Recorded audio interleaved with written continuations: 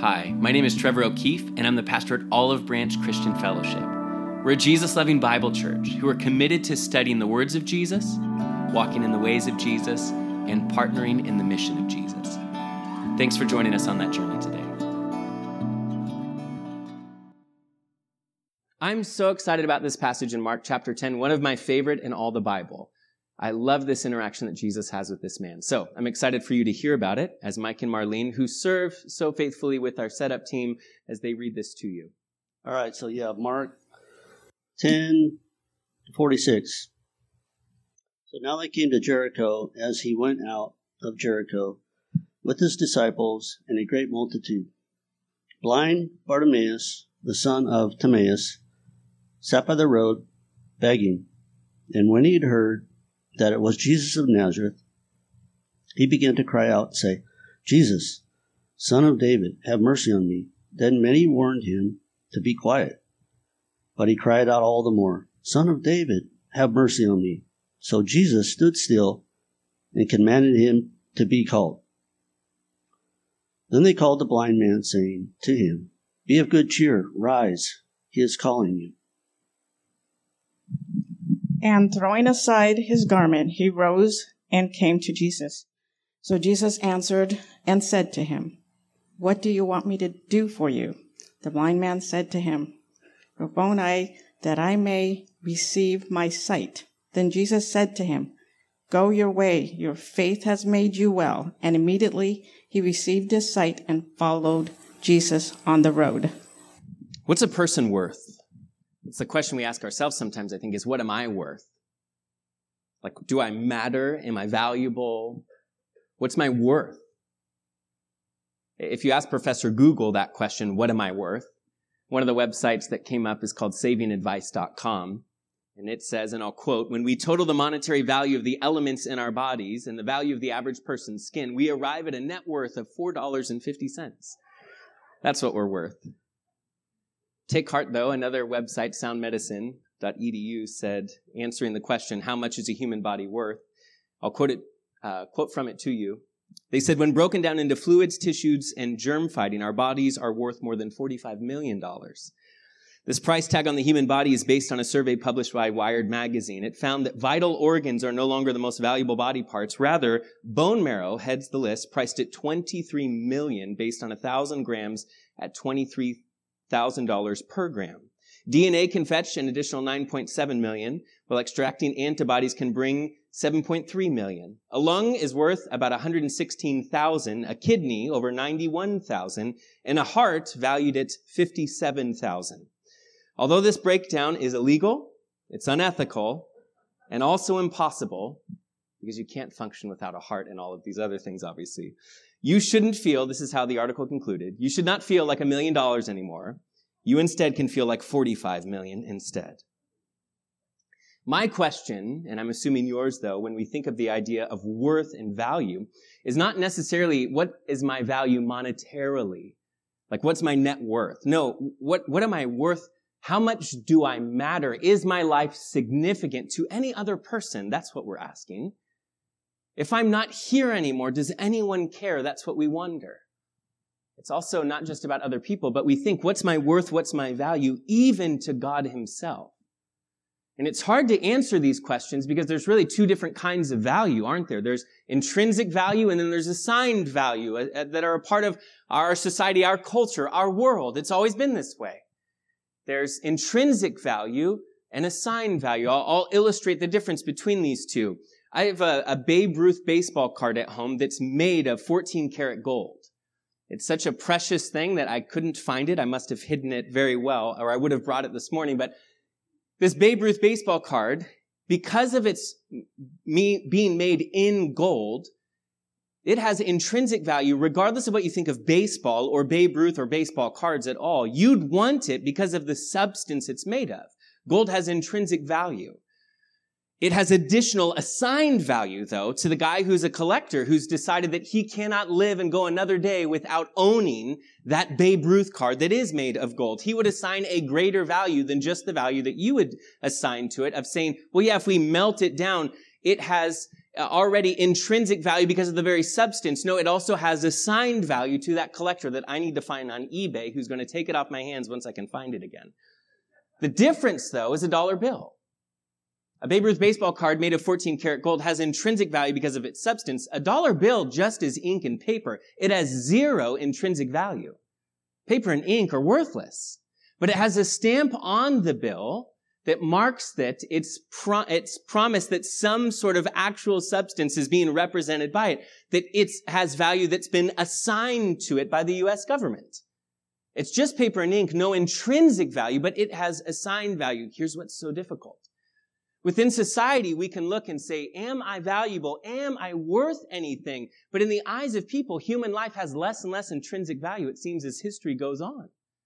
We think of wars and we think of exploitation of people. Even in your own mind, abortion might come to the forefront of your mind. We do not value life intrinsically. What we live under then is a pressure to find a way to get people to assign value to us, to earn something in their minds. So they would look at us and say, well, yeah, I think you're important oftentimes because they can get something from you, because they can benefit from a relationship with you. We understand this kind of pressure because this is the pressure that all of us live under to try to succeed so that someone else would look at us and say, you've made it. You're worth it. You're important. You're valuable. It's not just for us as adults. I sat in a meeting this last week with the local principals from all the PUSD high schools, and they brought up a survey of 500 students on the local campuses where they asked students, what's the greatest pressure that you face? And the greatest pressure that surfaced for local high school students was not pressure about drugs, sex, and rock and roll or alcohol or any of those things. It was academic pressure. Because they feel that there's a standard that they have to live up to in a community like ours that's driven and successful.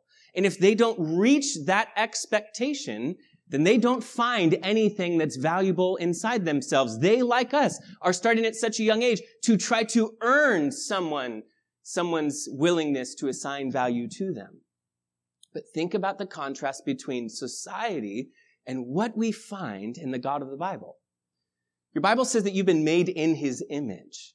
And as an image bearer, you have then intrinsic value to God. The very substance of what you're made of, made in the image of God, means that you're highly valuable, the most valuable thing to Him in all of creation. And then when He could not have valued you any more, we thought, He assigned and ascribed and demonstrated even greater value to you by going to a cross and suffering and dying for you. The beautiful thing about the God of the Bible is that you and I have a confidence that we have both intrinsic and assigned value to us, that we are so valuable to Him. It's what sets Him and His love aside from all others. Because even if you stripped away all of your natural abilities or all of your accolades or all of your account balances, your title, your prestige, if all of it was gone and what you were left with is truly who you actually are, even then God loves you. Remember the gospel, it tells me that I'm far worse than I had thought. It's offensive, but it simultaneously tells me that I'm far more loved than I'd ever hoped or dreamed. Remember that the desire of every person is to be fully known and yet somehow still simultaneously fully loved. Our greatest fear is that we would be fully known, and because of that, someone would choose not to love us, not to assign value to us. But love without knowledge is cheap and shallow. To be loved by someone but not known by them is worthless. But to be fully known and fully loved is man's greatest desire, and it's what we find in Jesus. Think about it. Jesus saw value in people that were otherwise deemed as without value. He saw worth in what in people's lives who were otherwise deemed as worthless. Jesus loved others that no one else saw as being worthy of love or care or affection or attention. And the story we just read is a beautiful example of that. Think back to our story, Mark chapter 10, where Jesus, it says, He enters Jericho, and there are beggars lining the streets as they often would. It's easy to picture the scene there at the gates. And Jesus is walking and teaching as He would often do, and there's a crowd around Him moving quickly to keep up, but very quietly so that they can hang on His every word. But then this man, a blind man named Bartimaeus, he hears that it's Jesus of Nazareth coming through the city, and he begins to cry out, "Have mercy on me, Son of David." It's a messianic title. It's about the prophetic one, the prophesied Savior of the world who would come. He believed that Jesus was that coming deliverer, the descendant of the great King David who would reign forever. Jesus, Son of David, have mercy. And it says that they looked at him and began to warn him. They began to threaten him. And his response is he cries out all the more. And then it says, it's so beautiful, verse 49. So Jesus stood still and then commanded that he be brought to him. And in that moment, that man, it says in verse 50, he threw aside his garments, and in that moment he's healed and made well. He's made whole again. And I love how the story finishes where it says that that man then followed Jesus. The first thing that man saw was Jesus himself. Seeing Jesus, the one who had touched him and healed him, the one who had cared for him, who had loved him, was something that left him so captivated that he followed Jesus on Jesus' march into the city where you might remember we're at the end of the story. Jesus will enter that city for the final time because he will not leave. He'll end up on a cross, and this man will be there. It says that he followed him on the way, many translations say. It's the first century church's way of saying that he was a follower of Jesus, a disciple, a Christian. They were called the people of the way. An incredible miracle took place this day in the city of Jericho, it tells us. It's interesting because you might have already picked up on this. This is not the first time that Yeshua does a miracle in this city of Jericho. Yeshua, remember the Old Testament, remember Jesus receives his name, it means Savior, Yeshua, Jesus. It's actually the name of the guy who followed Moses to lead the people into the promised land, Joshua. Remember Yeshua, the Savior. Joshua would lead his people into the promised land. Jesus would be named in honor of that great leader, and Jesus would truly come to save his people from their sins and to lead us into the promised land. That's what Jesus came to do. And so we've already seen a story that all of a sudden is triggered in our minds of another Joshua, a Yeshua, who came before Jesus of Nazareth and entered the city and saw a massive miracle take place. You remember the story, I'm assuming, for so many of you. In Luke's gospel, because this story is told in 3 of the gospels, in Luke's gospel, it tells us that this moment takes place as Jesus is coming near Jericho, whereas in Matthew and in Mark, it says as he's exiting the city. And there are a lot of people who are critics of the Bible who cried party foul for a long time saying, see, your Bible has an error. It's either that he was coming or he was going from the city. And this is where they say, so I don't believe the book because there's some sort of a discrepancy here. But modern archaeologists have gone and dug up the ancient city of Jericho, and what they've actually found is the twin cities of Jericho. And so as Jesus left one of those cities to enter another side of the city of Jericho, that's where this miracle takes place. In fact, archaeologists tell us that the city that existed in Joshua's day that came falling down in that miraculous moment was left in such ruin that just adjacent to it, they built the twin city of the lost city of Jericho. Archaeologists have gone there, and what they've discovered is that there are walls that are towering over 30 feet high that once would have been over the heads of Joshua and his men. There were 2 walls 15 feet apart that were attached by houses on the top of them, just like Joshua's story tells us. The outside wall was 6 feet thick. The inside wall, it was 12 feet thick. But you remember the story from Joshua. He and Israel's army do what God had told them to do, and they went and marched around the city walls of Jericho, carrying the Ark of the Covenant, a reminder of the presence of God that was with them and for them. And when they did that in obedience, the walls of the city came crumbling down before them. It's an incredible miracle. An even more impressive miracle takes place in Joshua's life right after this, though. And the more impressive miracle is found in Joshua 10, where sometime around 1400 BC, this crazy, crazy moment takes place, where Joshua and his men would be greeted with word that had been run to them by a herald, where they arrive and say, one of our near neighbors, someone you made a covenant, a treaty with, someone that you promised protection to, is being attacked by, I think it's a handful of neighboring kings and communities that are all working together to come against them. And you promised that you'd come to our aid. So Joshua and his men, they arose and they marched all through the night in order to go to the rescue of these people they had made this promise to. And they begin to fight. And against all odds in the story in Joshua 10, Joshua and his men are actually winning the battle. And a crazy detail comes out in verse 11 where it says, then as they're fighting, these discriminating hailstones, you might remember the story, come flying out of the sky and hitting only the enemies of the nation of Israel. Only the enemies of the nation of our God. And the story continues where the sun begins to go down and Joshua realizes if the enemy can retreat and go and rest, if the enemy can regroup, then they're going to come back tomorrow and slaughter us. We were up all night marching, all day fighting, we're wiped. And if they can regroup, we're done for. And so he all of a sudden realizes we need to keep fighting. So what do we do? And he stands up, verse 12, Joshua chapter 10, and he begins to pray that the sun would stand still, which is a crazy, crazy thing to ask for. The crazier thing is that the next verse, verse 13, says that it did. The sun stood still. That daylight remained long enough for them to win, for Joshua and his army to be victorious. Daylight remained because the Father heard his prayer and the sun stood still. His prayer moved the heart and the hand of God into action in that moment.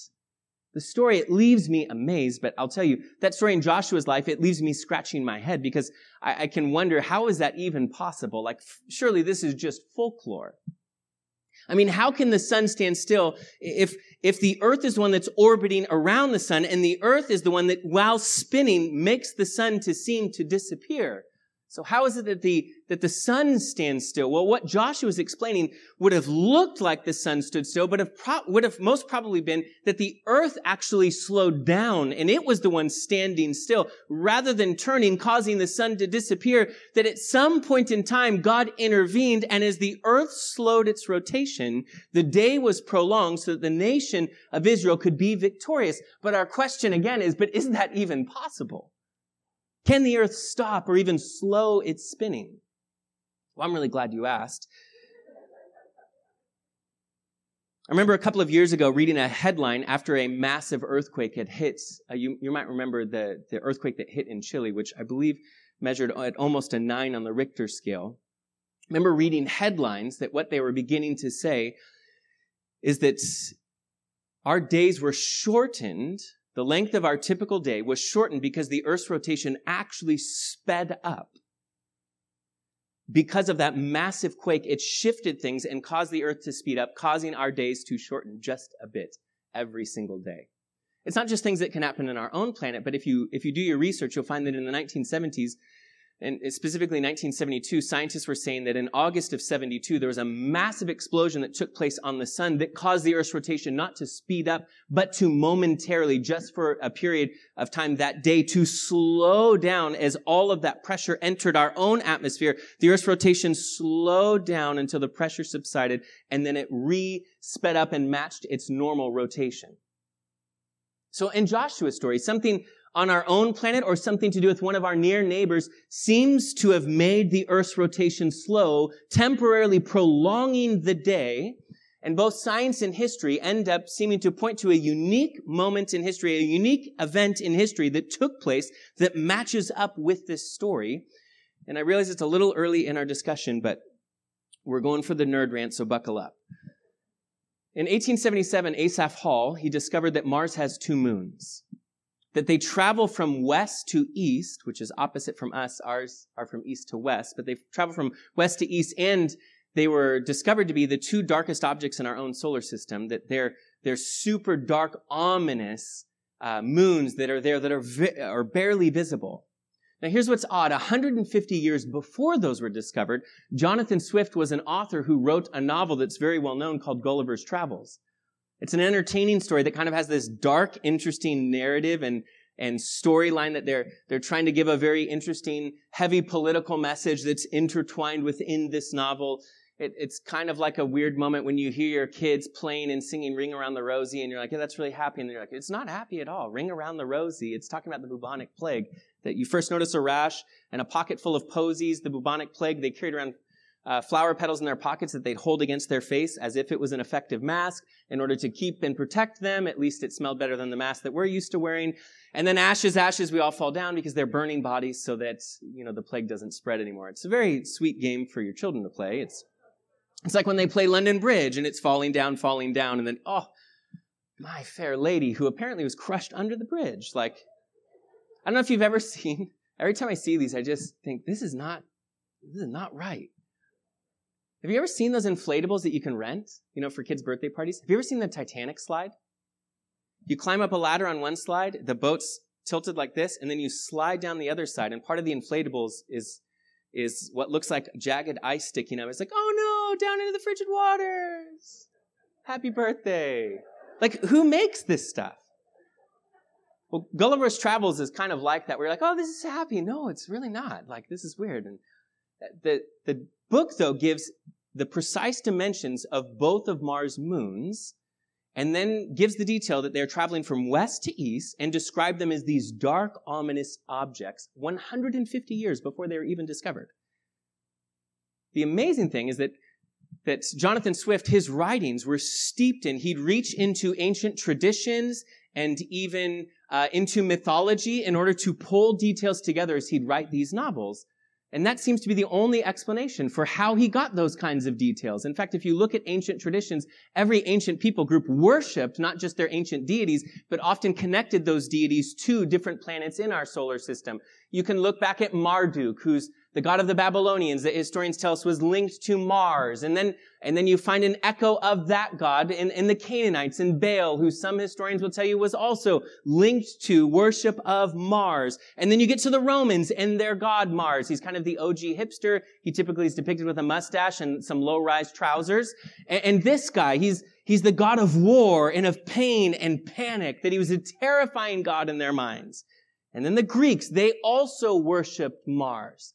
A god who in Greek mythology, listen please, was pulled by a chariot that had two dark horses, and at one point in history spun so close to the earth that he sprayed debris onto the earth, causing great havoc on the earth, spraying that debris towards the sons of men, is what Greek mythology says. This is how, a century and a half before those dark moons were even officially discovered orbiting around Mars, Gulliver's Travels could include those sorts of details. And it leaves modern scientists with a really interesting theory that Mars broke off its axis and caused some sort of a cosmic disturbance in our history, swooping down dangerously close to the Earth. And when it did, Mars did a drive-by, entering the Earth's atmosphere. And when it did that, slowing the Earth's rotation for a period of a day and throwing what the Bible says were discriminating hailstones, the chariot spinning out of control, throwing debris at the sons of men. Now, here's the craziest thing scientists say. They say for this to happen, and it's believed that it did happen, it would have been 1,800 years in the making. 1,800 years before Joshua would stand there on that battlefield and publicly cry out and say, God, make the sun stand still. 1,800 years before God would have reached forward and flicked Mars off its access point so that it would have slowly made its way towards the Earth's atmosphere, so that in that very moment, the answer to Joshua's prayer would arrive there in place and rescue the people of God. That's an amazing, crazy miracle. That the God of the universe caused the sun to stand still, that the Father in heaven hears the prayer of his people, and the sun stood still. That Joshua's prayer moved the heart and the hand of God into action. But I tell you all of that because I think you're looking at a greater miracle here in Jericho. The greater miracle that took place in Jericho when the other Yeshua, that Jesus, the Savior, Jesus of Nazareth, where a common beggar is crying out, named Bartimaeus, crying out and praying to him, Jesus, have mercy. In Joshua 10, what happened was a military commander appealed to God, and the fate of a nation was at stake.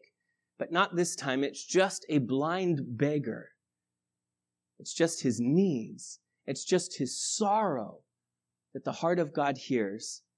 Son of David, have mercy on me. Verse 49, so Jesus stood still. As impressive as it is that Joshua and the armies of Israel would cry out on behalf of a nation, rescue us, and the sun would stand still.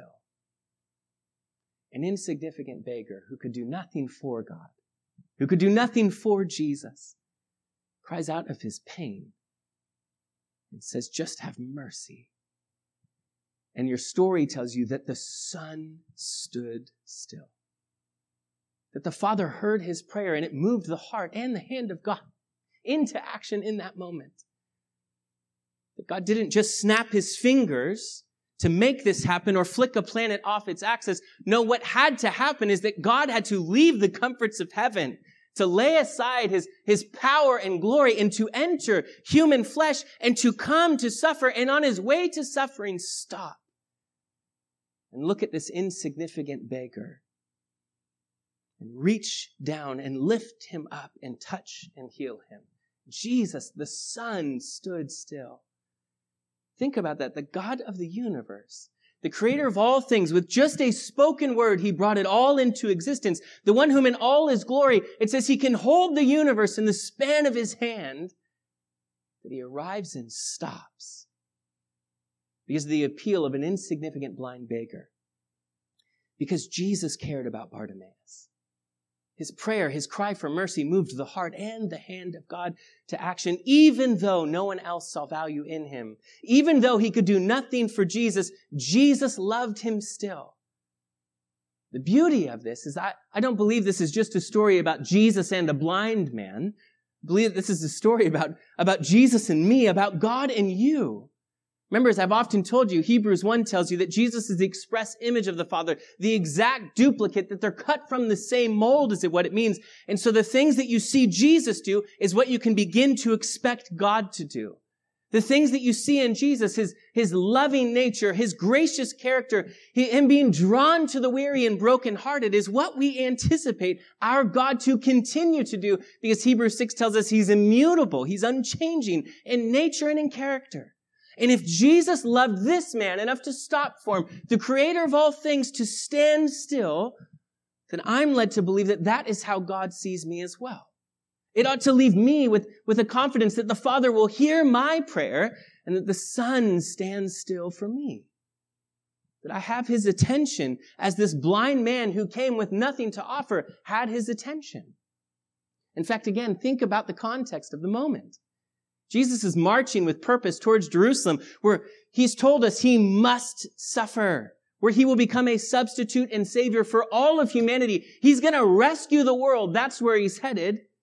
And yet on his mission to save humanity, he stops for a humble beggar, an individual.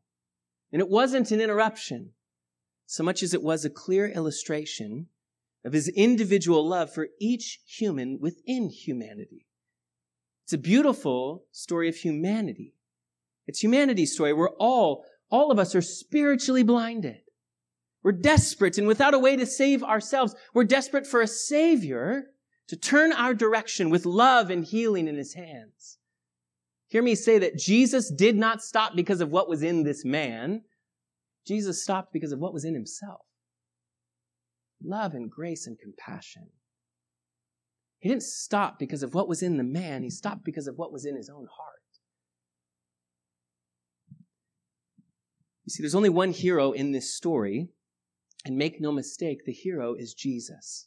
His love and grace, compassion and care, even for those who could do nothing for him.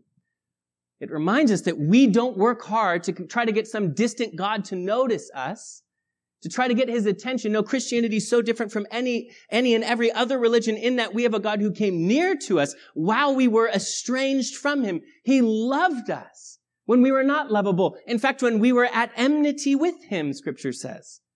We do not win Jesus' approval nor his attention. No, we accept his unmerited favor and unconditional love. And if that's true, then my push is not that you would try to match some formula that Bartimaeus has here to win favor or to get heaven's attention. No, my push is not for you to try to match a formula. No, my encouragement to you is that you have a God who loves you and who stands still for you.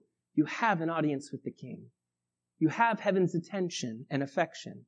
And if that's true, then we ought to go to him in the same way that this blind man did. Now, as if I haven't done it already, allow me just to preach to you about this, because this is so moving and meaningful to me. Think of the way that this man Bartimaeus cried out to Jesus. He cried out with humility. That's the first thing. If you're taking notes, just write it down. He cried out with humility. He said, "Have mercy on me."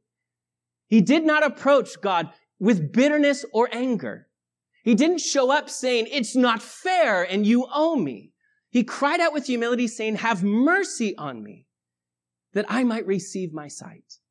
Some of your Bibles will translate that different, and they'll write that I might regain my sight, because the Greek language, the word that's used, is a word that means to recover what was lost. It's giving us a little hint here. The story is, Mark is, that this man has suffered a loss, was not born with the loss of his sight. Something happened, an illness or an accident, we don't know, but he lost his sight, and he could come to Jesus and say then, "Give me back what was wrongfully taken from me. How dare you, if I believe that this is who you are, the Messiah, the Savior of heaven coming here to earth to rescue humanity, how dare you allow this to happen to me?" He did not come with an "I deserve" or "you owe me." He came in humility saying, "Just have mercy on me. Have mercy." He's not yelling in anger and bitterness. No, he's saying mercy. In fact, when Matthew's gospel tells the story, it says there's two beggars who are both blind, who are there begging Jesus for a touch. But when Mark and Luke tell the story, they focus on this one guy, Bartimaeus, the son of Timaeus.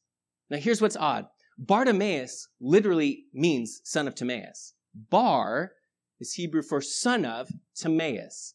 It's when Jesus looks at Simon Peter and says, "Simon Bar Jonah," Simon Bar, the son of Jonah. Bartimaeus, the beggar, was known as the son of Timaeus. Mark, writing to a Greek audience, doesn't want us to miss the detail here, so he says it twice. Did you catch that? He says, Bartimaeus, the son of Timaeus. He's slowing us down. Are you tracking, he's saying? There's something about this man's identity that he's trying to point out.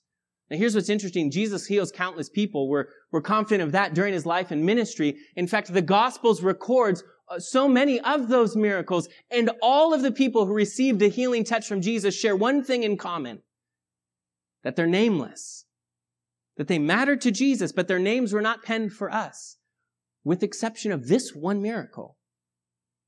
This is the one time where we're given a family name, when we're given an identity. In fact, Augustine, who's an early church father from the 4th century, he wrote quite extensively about this moment, because he found this so unique and so interesting that of all that's recorded, of all the miracles of Jesus, this one becomes so personal. And his personal conviction, and I would tend to agree with him, is that this family name would have been known in that region, Timaeus. And that Bartimaeus, the son of Timaeus, would have been an heir to something. That he would have come from a family of prominence. What it's telling you that you find him now in this moment as a beggar is that he's fallen an awful long ways to land there. The one who had so much connected to his name that even heaven itself said, "Why don't you write down his name so that people know that this was the one who came from that kind of a family and yet found himself in this desperate of a situation?" You see, I think it makes it far more personal. Something happened, something tragic, that left the man blind and begging. From prominence to poverty he fell, and yet in that moment he's not there demanding that he be made well or whole. It's not an insult he's hurling Jesus' direction. No, there's a humble request that he makes only for mercy here. He cried out with humility, "Son of David, have mercy on me." May I remind you, God's response to you, it's not built on your merit. It's based on his mercy. His response to me, it's not built on my merit. If I do good and try hard, he hears me. No, it's based on his mercy. I'm not building rungs in a ladder with good works and trying harder that reach me closer to heaven's ear. No, it's his mercy that leans down, stoops down close enough that he walked among us, so that he would know us and could love us. What that means is that God doesn't respond to my prayers in proportion to my performance. He cried out in humility, "Have mercy." Do you see the irony of the moment that the blind man in the story is the only one who seems to see Jesus clearly? He cries out, Son of David, have mercy on me. Son of David, the promised future descendant of the great King David who would reign forever. He sees Jesus for who he is. He cries out with humility. There's a second thing, though. He cries out with tenacity. With tenacity. He's persistent. It means to hold on to something and to not let go. In fact, Luke's gospel gives us the detail that as he hears the commotion, that Bartimaeus asks someone, what's going on? And that their response is, Jesus of Nazareth is here. And immediately he begins to cry out for mercy. And then it tells us that they step in and tell him to shut up, to be quiet. The terms that are used are aggressive. It sounds threatening. Can you imagine in a public setting, people threatening a blind man? If you don't, so help me. And his response, it says that he cries out all the more. It's a Greek word, krazo, krazo. He cried out like crazy. It actually is a word that's taken from the animal kingdom that means to shrink like a bird or a raven, to cry out like an animal. That when they threatened him, he said, this is my shot. And again, he yelled, Son of David, this is it. This is my moment. Just have mercy again and again and again. There was tenacity. He held on. He refused to let go. He would not give up. And it takes faith to be tenacious. It does. Think about it. To have tenacity. Because it can be hard to see your prayers as productive when you're not seeing an instant response. And so often we lack tenacity. We give up. We pray and we wait and nothing happens and we're done waiting then. It's been wisely said that God's delays are not the delays of inactivity. They're delays of preparation. It takes faith to be tenacious, to hold on and not let go, to hold on and not give up. Your Bible says that God is the rewarder of those who diligently seek him. Don't give up.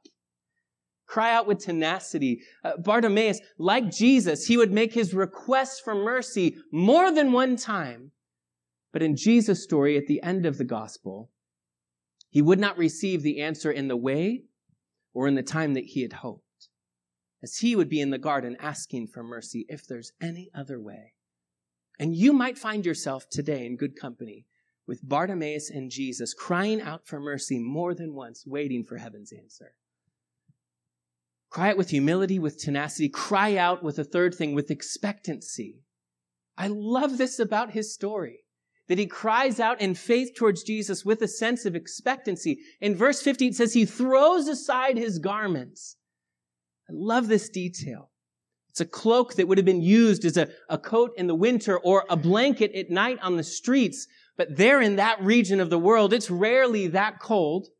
As he's out in the Judean wilderness, almost closer to the Dead Sea, that crazy hot valley than he even is in proximity towards Jerusalem, the city itself. Oftentimes that cloak would be laid out in front of a beggar, historians tell us, basically like a beggar's cup where you would throw alms, you'd throw money onto that cloak.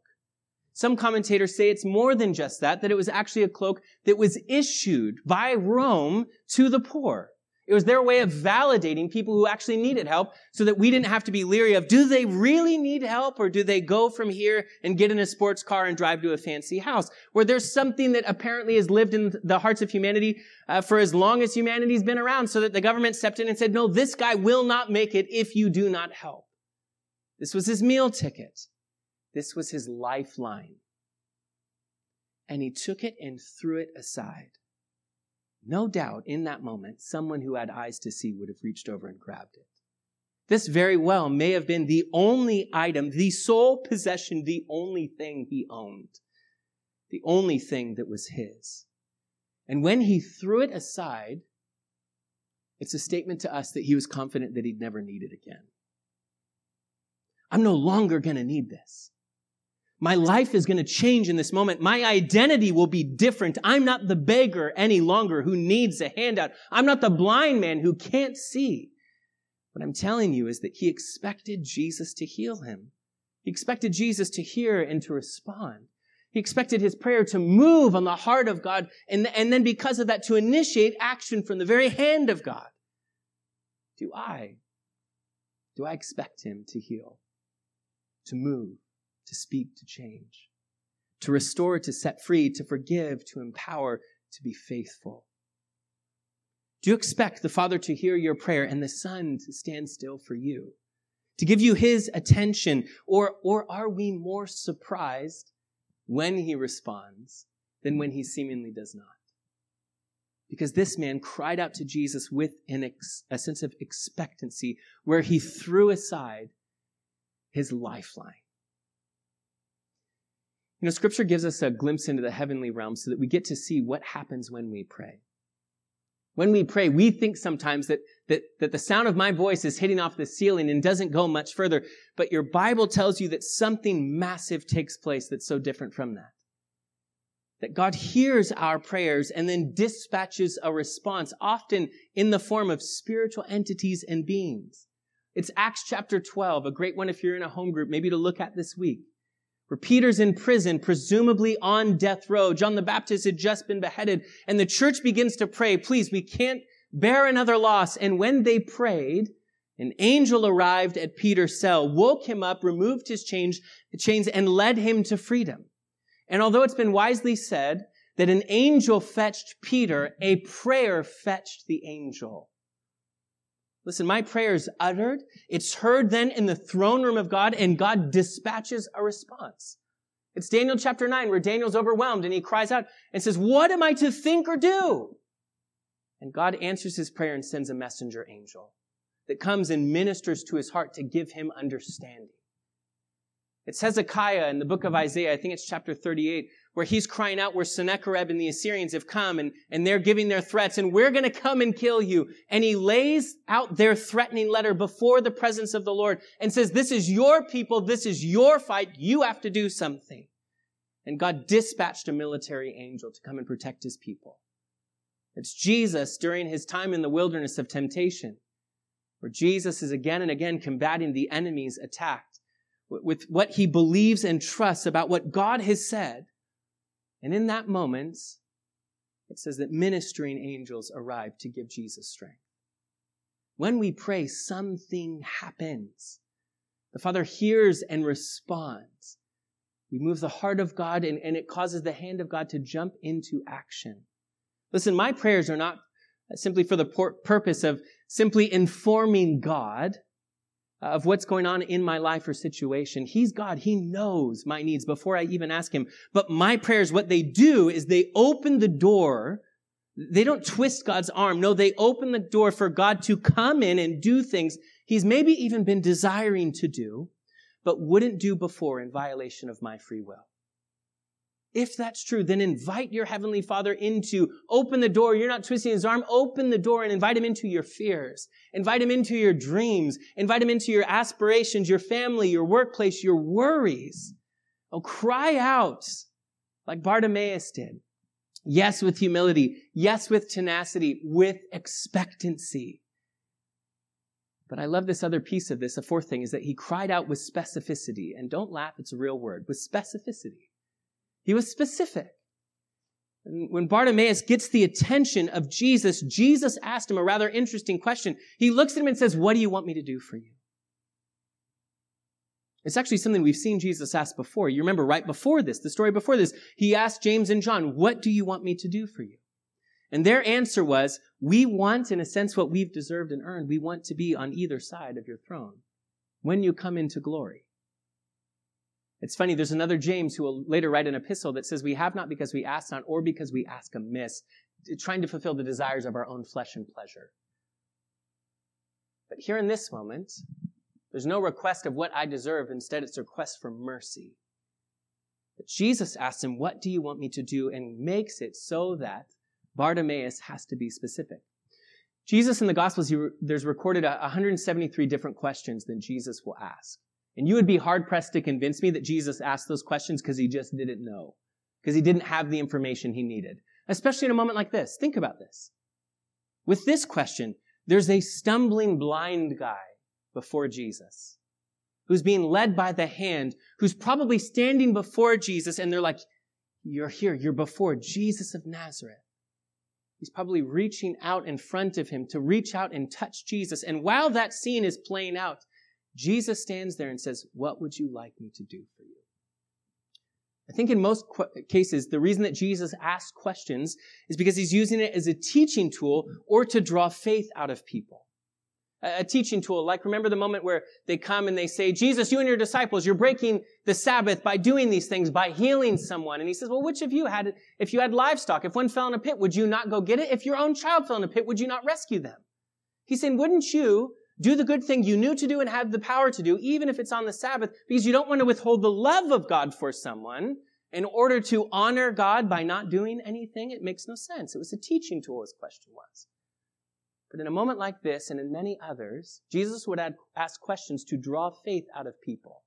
He looks at his friends and say, who do men say that I am? And then he says, but who do you say? In John 5, he comes to the pools of Bethesda and he looks at the lame man and he says, what would you like me to do? Would you like to be made well?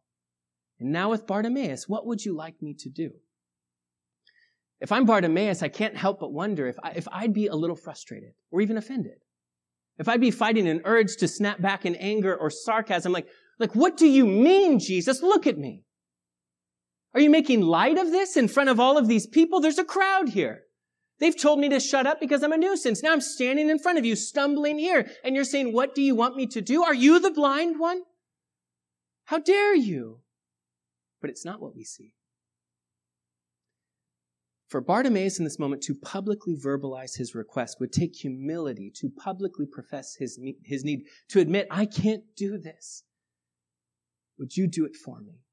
It took boldness that he was willing to ask in front of all of these people, the Savior of the world, to give his time and attention and a miracle to him. It took faith. He had to believe that Jesus was capable of healing him, and it took faith to believe that he was even willing to heal him. He had to have faith that was willing to step into the unknown as well, because all he had known, it seems like for years, all he had is a routine for a portion of his life. Everything that was normal for him of receiving a handout and knowing he'd make it were things that he was willing to let go of. Everything he had grown accustomed to in that moment would be taken away if he threw aside his garment and said, Jesus, would you heal me? He's stepping into an unknown future. And as scary as life in the prison of darkness, of blindness would be, he's stepping into a new frontier that's completely unknown. But there's faith in that moment. Rabboni. It's not just rabbi or teacher. It's an affectionate word that commentators say, they point out that it means my dear rabbi or my personal Lord, that I might regain my sight.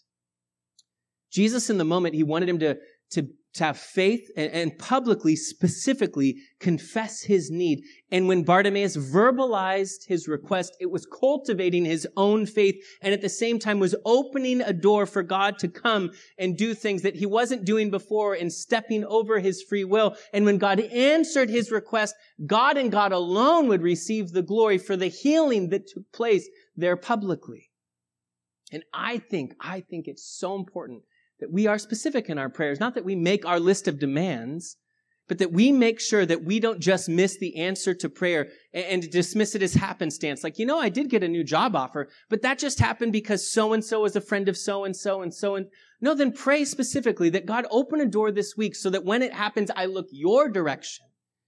It's my wife and I driving home from our honeymoon. We had just landed, and as we're driving home, she says, what we really need to do is we need to start talking about getting a mattress. And I'd been into a mattress store once before. I felt like I walked into a used car sales lot. I was overwhelmed, and it's not a fun experience. That's why some of you are snickering. But she then says, well, we should pray, because she could see I was overwhelmed and didn't want to spend the money. And so I let her pray because I was like, we should pray, please. We parked the car. As we're unloading our suitcase, I watched a guy come out of the apartment near us carrying what looked like a brand new mattress. And I went over to help him carry it to the dumpster. And when I asked him, what are you doing? He says, I just got orders from Camp Pendleton. I need to go overseas. I don't have time to put all my stuff in storage except for just a few things to fit in some sort of a pod that's going to be shipped somewhere else. And so I don't have room for this mattress. It's basically brand new. It's been sitting in my guest room. It hasn't even been used, but I got to toss it. And instead, it's me walking with that guy's help to bring it in through our front door and for me to look at my wife, my bride of just a week, and say, look how good God is that he listens. Look how good God is that he cares. It was me being in a situation even before that as a single guy who just finished college, wrecking someone else's car, which was a bummer, but needing to replace it and get something sorted out. And I was $800 short of what I needed. And I remember praying and saying, God, I don't know how I'm going to come up with this kind of cash. And it was within days, an unmarked note came with my name on it to the church I just started interning at that had 8 $100 bills inside with just a note that was a verse from the Psalms about God's provision. No one knew that amount. I hadn't told a soul.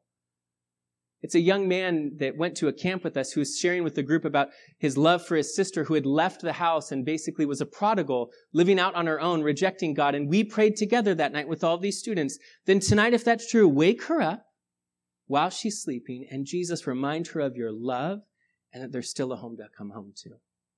And the next day at lunch, my cell phone rang and it was that boy's mom crying saying, I need to talk to my son. And it was her calling saying, you'll never believe this, but your sister said she woke up last night and God convicted her. She wants to come home. It's Lindsay praying for over a year for us to get into a house with a yard and God answering that prayer. If we pray with specificity, it gives God opportunity to receive the glory that he's due, where so much of the time things work out and we're like, well, I don't know, life, it's just sometimes things fall your way. But Jesus says, what is it that you want? How would we answer that question? Here's the last thing, and I'm done. And that's audacity. He cried out with humility. He cried out with tenacity, with expectancy, with specificity. He cried out with audacity. Dictionary.com defines it as boldness or daring, especially with confident disregard for personal safety, conventional thought, or other restrictions. It's Joshua standing up before all the people saying, make the sun stand still. It was not just an audacious claim, but it was audacious faith that stayed there and continued to fight, not knowing if it actually would. It's Bartimaeus not knowing what would happen, but knowing that I have nothing to offer. And yet I'm willing to cry out, just Jesus for mercy, and I'm going to refuse to stop. And I will throw away my only lifeline in order to stand before you.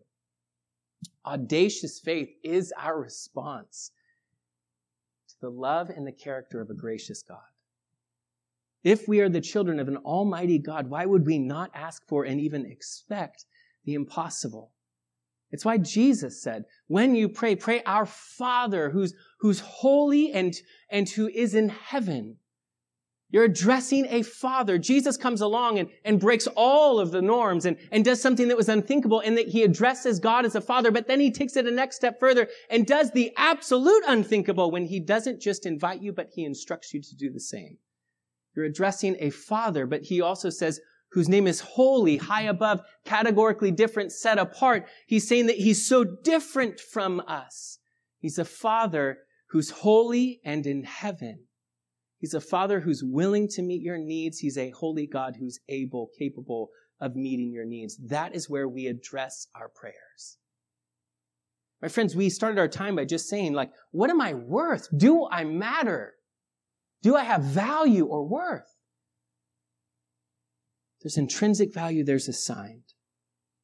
And you have both intrinsic and assigned value to God. It's what sets him and his love for you apart from all others.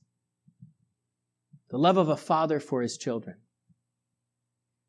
Now, don't misunderstand what I'm about to say, because I'll be in big trouble if you misunderstand it. Loving my wife is an ongoing decision and choice. Now, she makes that choice easy because she's lovable. She's lovely. But it's still a choice to choose to love. Man, when I became a dad for the first time, though, my understanding of love totally changed. Riley, the moment that she was born, in fact, the little video clip that we'll play in a moment, is her about an hour old.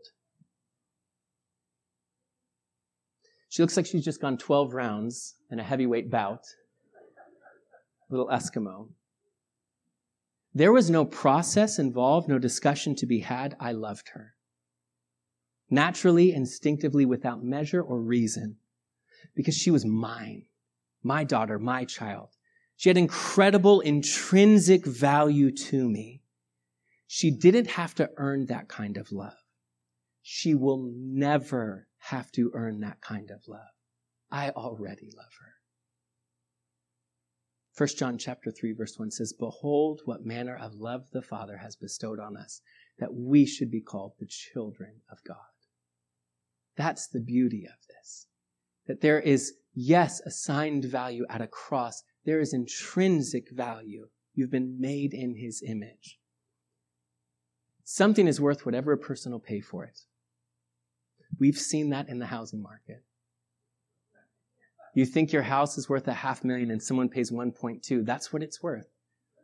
Maybe you've sold a family heirloom, or maybe a car that's full of nostalgic memories where this was our family vehicle and there was joy and love and arguments that all took place inside of it.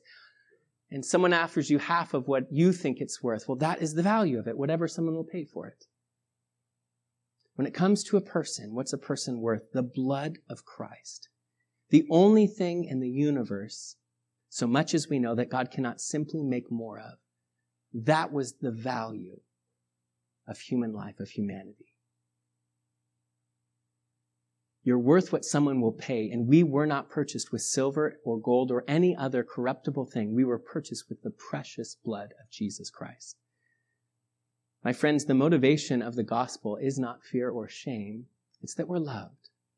That's the foundation and the motivation of this message. And I would just encourage you today, have a confidence in the wonderful, profound love of God for you. And if you have that confidence, you get to approach him with humility.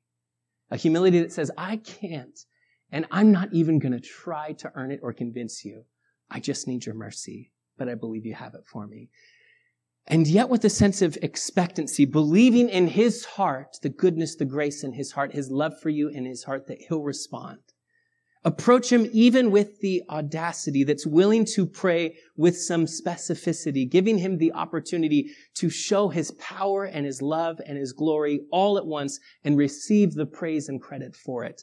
And be determined to approach him with tenacity that drives you to continue to go back to him time and time again, even when his response from heaven doesn't come the first time. That's what I'm telling you here. Is that as Jesus walked along the road, he began to hear that it was Jesus of Nazareth. And he began to cry out, Jesus, Son of David, please have mercy on me. And they warned him, be quiet. But he cried out all the more, Son of David, have mercy. And Jesus stood still. Father, thank you that this is not just a story we read of someone else, but that we find our own story here. That Jesus, we approach you believing that heaven stands still for us. Jesus, thank you that you came and that you demonstrated the kind of love you had for us. We want to live in confidence, not in our own ability, not in our own qualifications. We want to come in a confidence.